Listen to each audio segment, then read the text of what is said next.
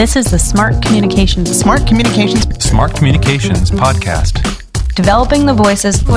Developing the voices of determined nonprofits. Brought to you by Big Duck.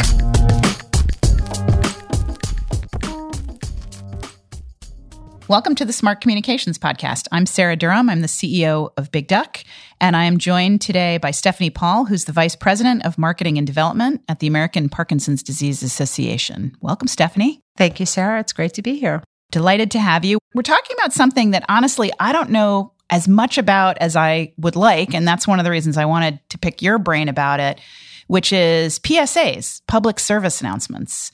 And I have to say that in my 25 or 6 years of working with nonprofits, I can probably count on one hand the number of organizations, at least on our client list, who've done PSAs that we've been involved in. You guys have had some great successes with it. So let's start by hearing a little bit about your journey. Why did you start doing PSAs? It's a great question. I started with APDA in the summer of 2013. And in January of 2014, I received a phone call from someone who was living with Parkinson's disease, who is an actor. And he had a good friend who was a producer and a director. And he said, I'd like to do a public service awareness campaign. Would you be interested? We have an idea. Would you be interested? And I said, sure, why not? It bubbled up from the grassroots. Absolutely. They came to me with a very modest budget. And I thought, okay, I think we can put the money together to do this. I think this is a worthwhile activity. And we were very fortunate because these folks really were at the top level. You know, their ability to produce material that was top-notch was really critical. So we a little bit learned as we went along. We wrote the script ourselves. We brought in people with Parkinson's disease. We felt it was really important to have authenticity in what we were doing. So we did a casting call in California and had wonderful people who came forward to tell their story. We shot the PSA out in California over, I think, 2 days, edited it, put the whole thing together, and then said, now what do we do? I guess we have to distribute it.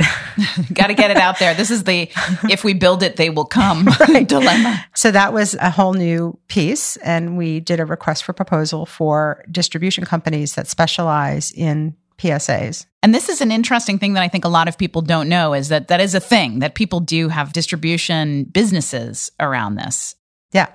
And so we did the RFP. We hired a company to do this for us, to do the marketing for us. Then we thought, oh gosh, I bet a lot of people will call us. We already had an 800 number, but it was really coming to our national office. And so then we said, maybe we need to go hire a call center that could really handle a different volume. We did that. So we sort of put all these pieces together, and then we actually launched the PSA in September of that year. So it was a full 7 or 8 months from the time we shot until we actually launched the PSA. And when I say launch, that is the distribution company marketing both to television and radio. I'm not going to ask you to share what you spent on all of this, but I do want to sort of flag that this is one of the real challenges we see when things bubble up, is that there's the benefit of a volunteer or somebody who's willing to do something pro bono, but there are real production costs. In your case, you've talked about a number of things like the call center that require not only expenses, but your time to set up and script and train. In my experience, when we've been involved in PSAs, the actual film video team and that process can typically cost somewhere between about $20,000 and $40,000 for an organization that's not getting a lot of it donated. So probably if you were going to do this without a lot of contributed resources, you're looking at an expense of maybe $50,000 to $100,000 in my experience. Do you think that's true? Yeah, I think that's true. From soup to nuts, the production, the distribution, all of the elements would probably run you somewhere between $50,000 to $100,000. Yeah. But the distribution firm that you hired is actually helping you get airtime pro bono, right? Right. And with a PSA, that's what happens. It has to be pro bono. We do not pay for any placement, whether it's print or television or radio. And another point to the things we had to create, we now had this video asset, and then we thought, oh gosh, now we need a print asset. So we had to create a print version of the PSA. Like a brochure or follow-up item that people get when they call the 800 number? Well, no, to put into magazines. Oh, a print ad. Because we actually get,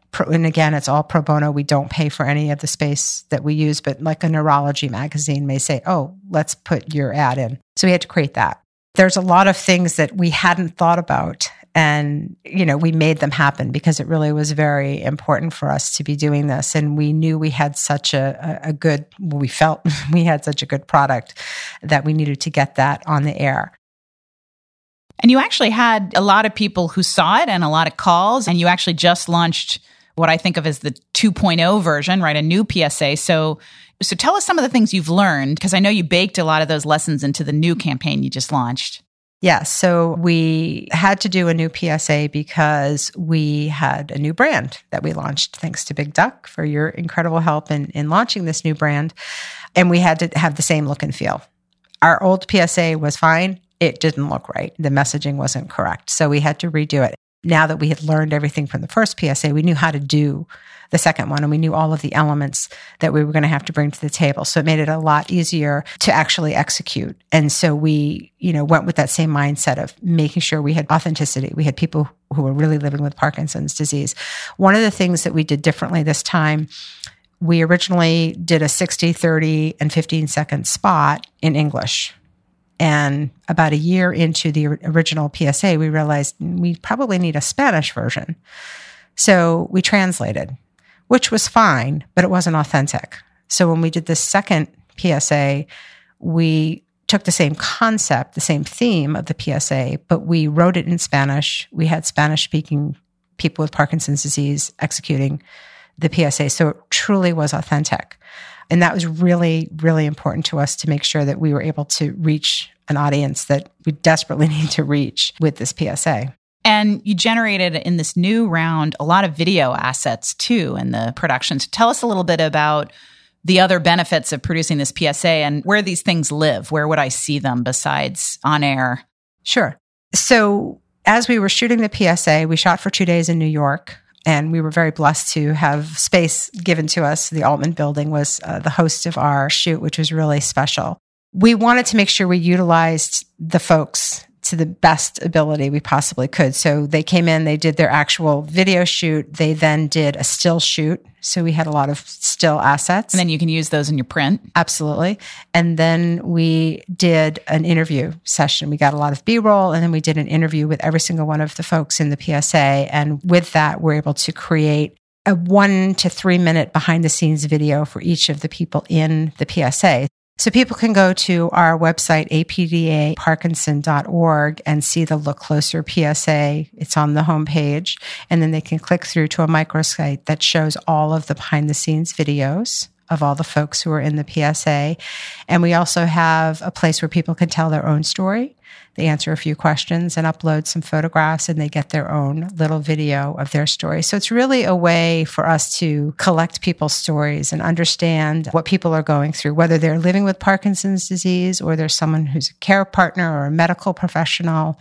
It's really important that we gather those stories. And I think that the most important thing for this particular PSA, aside from illustrating our new brand, was we really wanted to change perceptions about Parkinson's disease.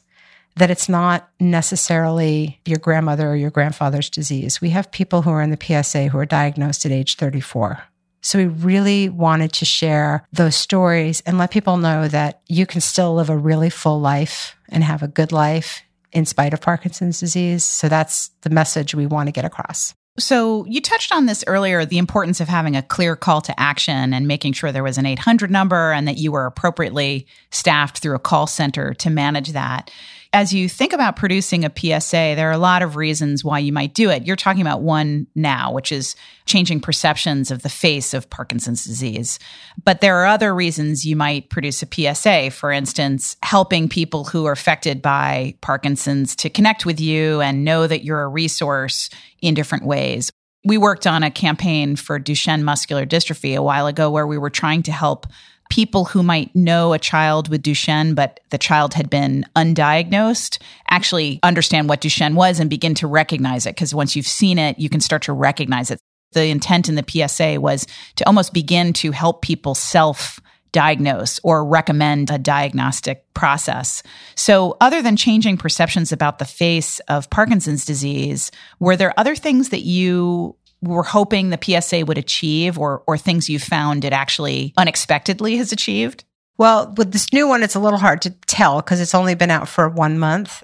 The real objective is to raise awareness about the disease itself, that it's out there. You may not know somebody today, but you probably will soon at some point in the future. And then the second key is that the American Parkinson Disease Association is here to help you. We are here as a resource, whether it's education, information, support, we're here. And we want you to give us a call. We want you to know we're here to help you. We have chapters all throughout the country. We have resources all throughout the country. And we want to make sure that people are knowing that there's somebody to go to. Because a lot of times what happens is someone is diagnosed with Parkinson's, regardless of their age, and they say, I'm the only person. And they sort of like closet themselves off, and they can't do that. And it's often the case also we see with a lot of health specific organizations that the first relationship and the deepest relationship that a newly diagnosed patient develops is actually with their clinician. It's with the doctor or hospital that's treating them. And it can sometimes take people years before they actually discover that there are organizations out there that provide a wealth of supportive services and resources beyond those they're getting from their clinician or the hospital or something like that. Yeah, and a lot of people may only be going to their general practitioner. They're not seeing a neurologist, and we want people to get to a neurologist or a movement disorder specialist. And so it's really helping people understand that that's something that they need to do. And we hope that that's something that's going to raise the awareness. I think when people look at the PSA, they will be surprised because they see young people moving and doing things, and they'll say, that person has Parkinson's disease? Actually, as we were shooting, we had a young woman who's 37 years old. At her diagnosis, she was on American Ninja Warrior. You do not want to mess with this young lady. She sounds tough. Yeah. And she was being filmed for her portion. And one of the other people who was going to be in the PSA walked in with his wife. And his wife said, oh, is that a stand-in? Is that someone who's just... And I said, no, that's somebody who's living with Parkinson's disease. And she couldn't believe it. Yeah, that's amazing. So I'm curious about tracking and how you measure who's watching and how you convert those calls to the call center or calls to your organization or web traffic into other actions. One of the challenges with something like this PSA has been distributed through television across the country. It's Nielsen tracked, so we know when it runs, if in fact it's a spot that is Nielsen tracked. So for example, if it's on cable, we may not be able to know that it was actually running. So we can track that. We know how often it's running. That's important to us. Other than asking people when they call or when they come into us, how did you hear about this? It's very difficult, unfortunately, to track. Did people come to us because they saw the PSA? I know that, you have to see something, I think it's like 7 times before it actually resonates with you and you remember it. Yeah, that's the rule of effective frequency, they call it. Yeah. I know that there are people who have, in fact, said, I called you because I saw the PSA. We had 2 people recently call us, Spanish speakers who saw the Spanish-speaking PSA and called us, which is a huge, it's so gratifying when someone who otherwise would not have picked up the phone because there's not a Spanish speaker at the other end of the phone to help them with their questions. So it is a bit challenging to really tie back and say, okay, this is increased revenue or increased traffic. We know that our web traffic has increased, but I think it's sort of a perfect storm of rebranding, working on SEO, a lot of different things that are pulling more people to our website. We know there are more people coming to our website. It's a challenge to actually tie it back to something concrete. You're talking about something that I think so many communications professionals struggle with. And it goes to this bigger theme or objective that communicators have, which is building top of mind awareness. So, it might be that I saw the PSA, but I saw it months ago and I don't really remember that I saw it. Or maybe I heard somebody speak at a conference, or maybe I read something, or I saw the print ad. But by the time I actually visit the website, take some sort of action, I don't really remember. So building mindshare, maintaining mindshare is something that I think all communications teams want to do, but it takes that kind of constant, unrelenting visibility that most teams don't actually have the stamina for or the budget for. It's really a challenge. Yeah, and one of the things that we're doing to complement what's being aired on television, obviously, is using social media. April is Parkinson's Awareness Month. We were pushing out every day something about the PSA. So we got a tremendous number of hits, which is wonderful.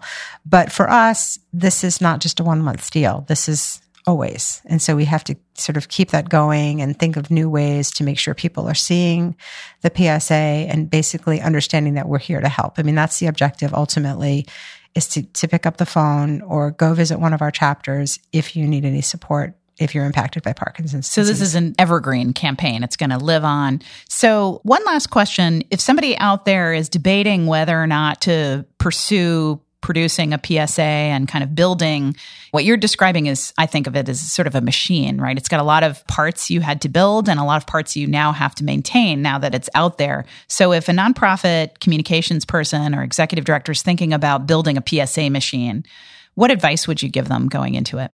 Well, I think, again, it's what is your purpose? Is it a specific campaign or is it something that's evergreen? Is there some message that you want to give about your organization that you want to constantly have out there? And so really defining that piece.